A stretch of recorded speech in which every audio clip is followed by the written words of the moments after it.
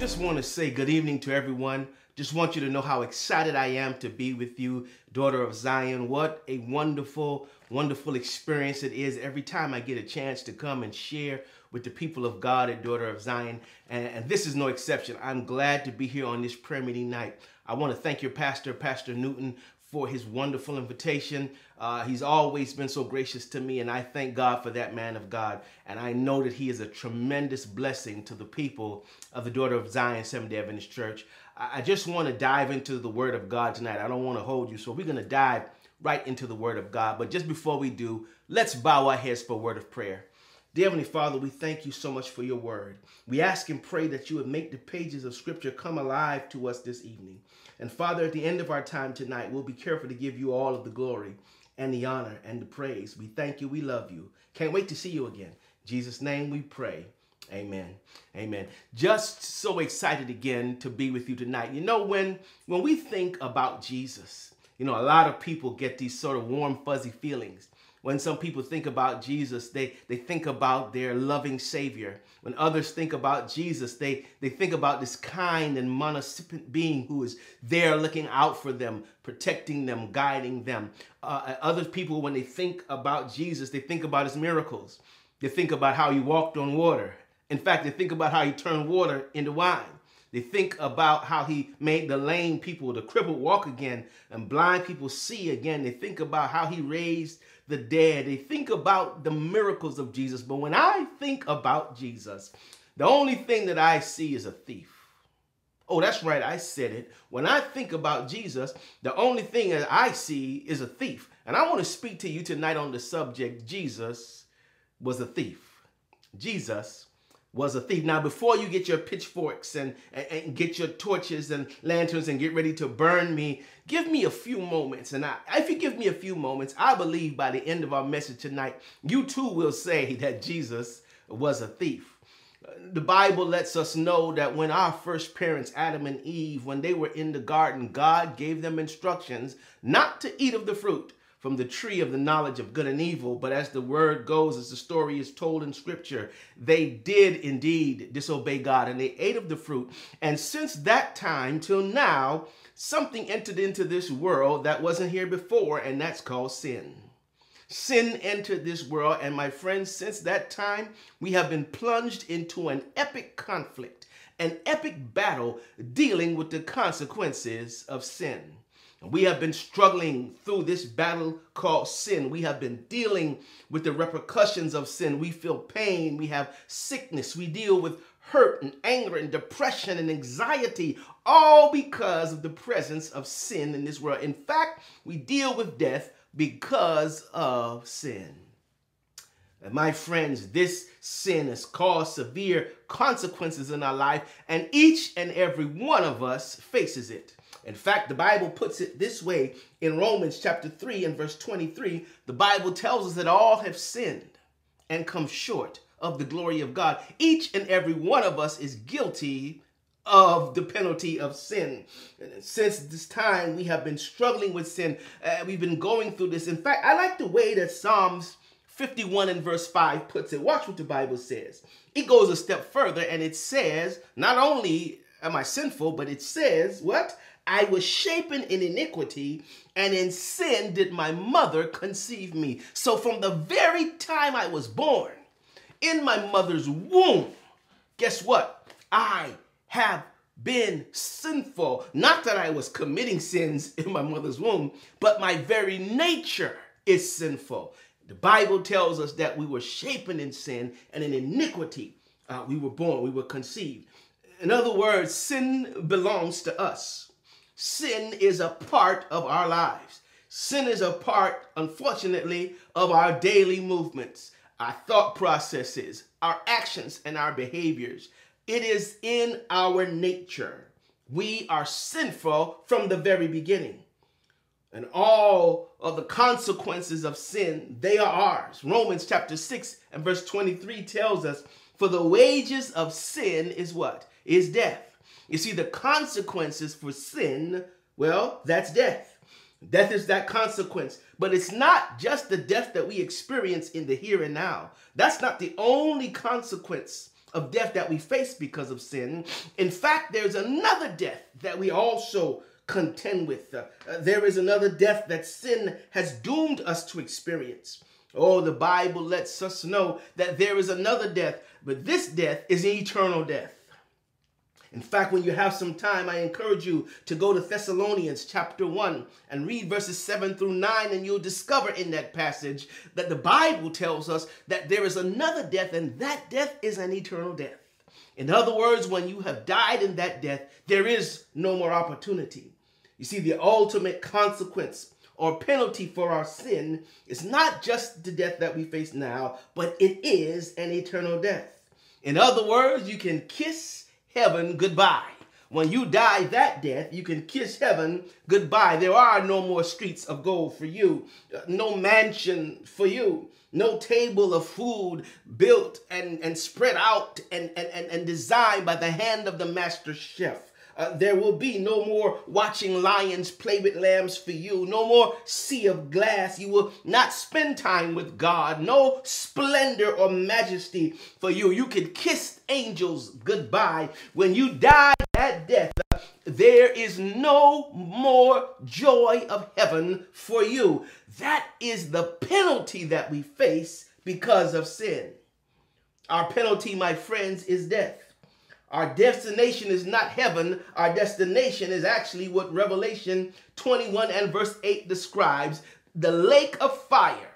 That's what our destination is because of sin. And our situation seems bleak.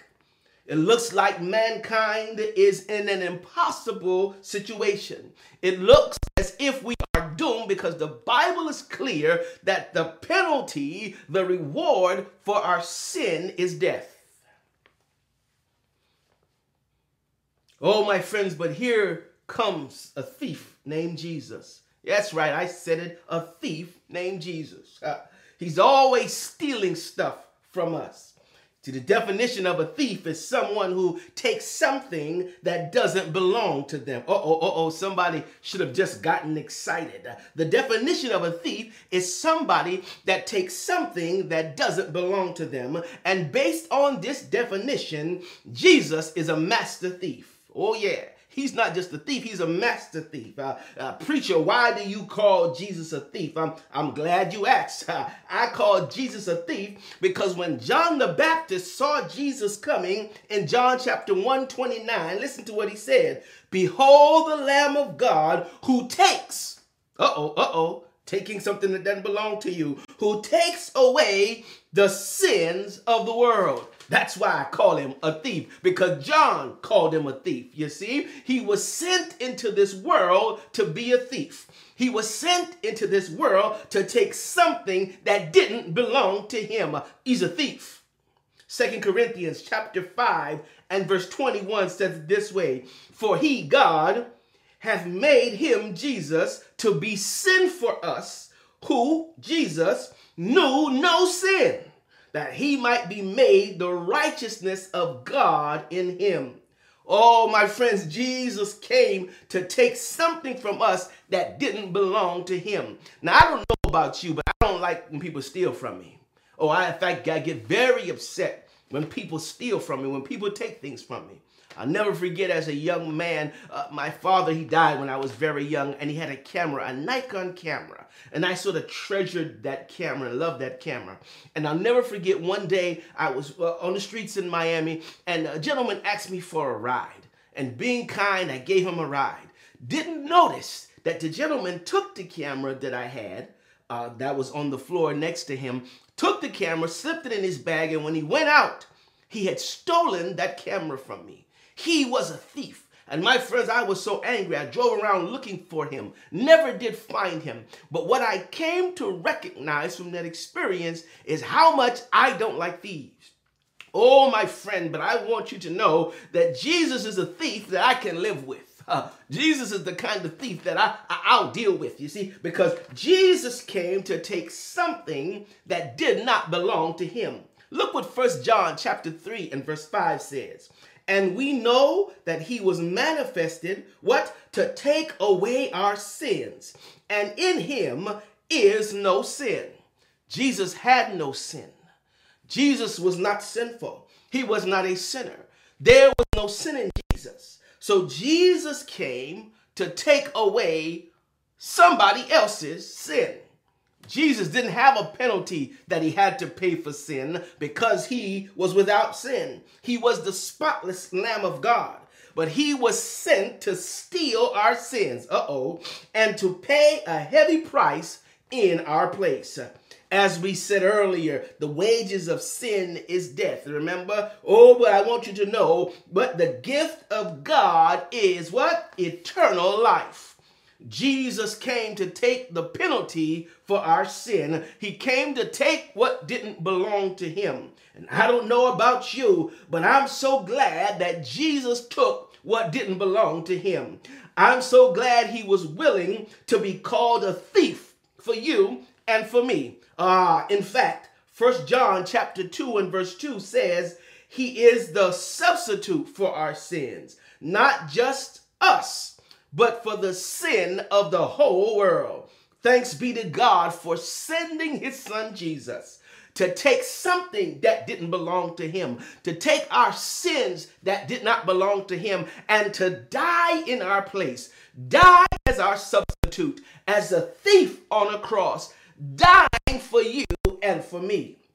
He took my sins before I was even able to give him permission. In fact, before I was ever born, he hung on the cross for my sin. He died to take away the penalty of sin from me. He reached into the future, stole my sin from me before I was even able to give him permission, and he hung on a cross with my sin, hung for you and for me. And today we ought to be able to say, thank you, Jesus, for being willing to steal my sin.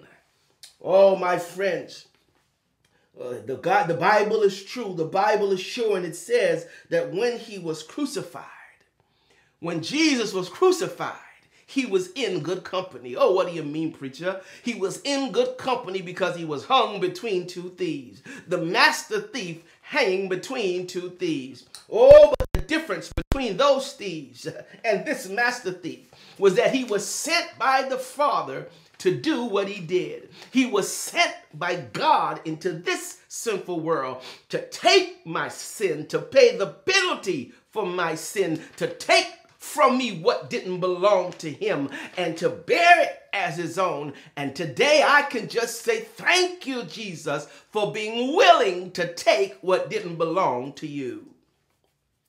I'm so glad tonight that Jesus was a thief.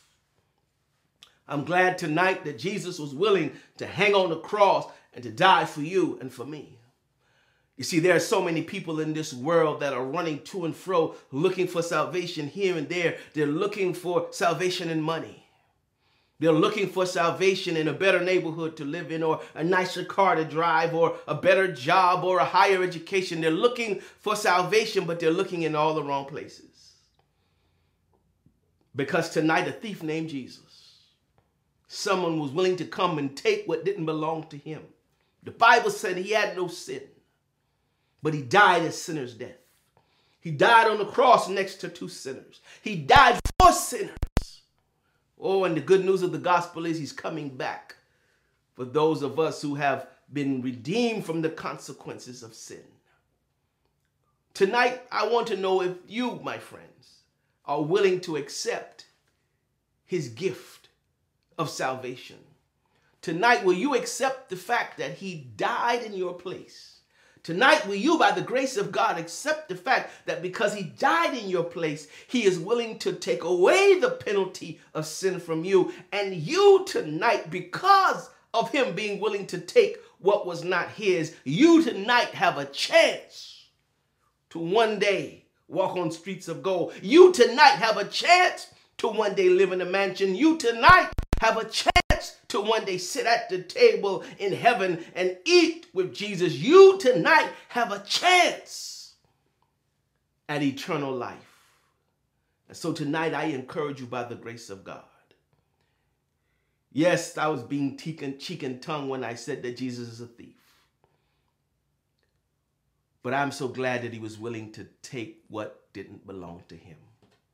And tonight, if you're glad also, I invite you to just pray with me right where you are, in your living room, in your bedroom, driving in your car, wherever you might be. Tonight, right now, I invite you to pray right where you are as we recognize that Jesus took what didn't belong to him.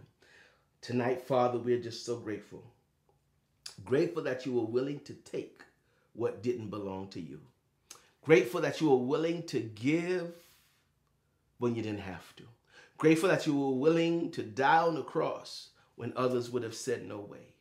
Grateful tonight, God, because you were willing to sacrifice it all for sinful men and women.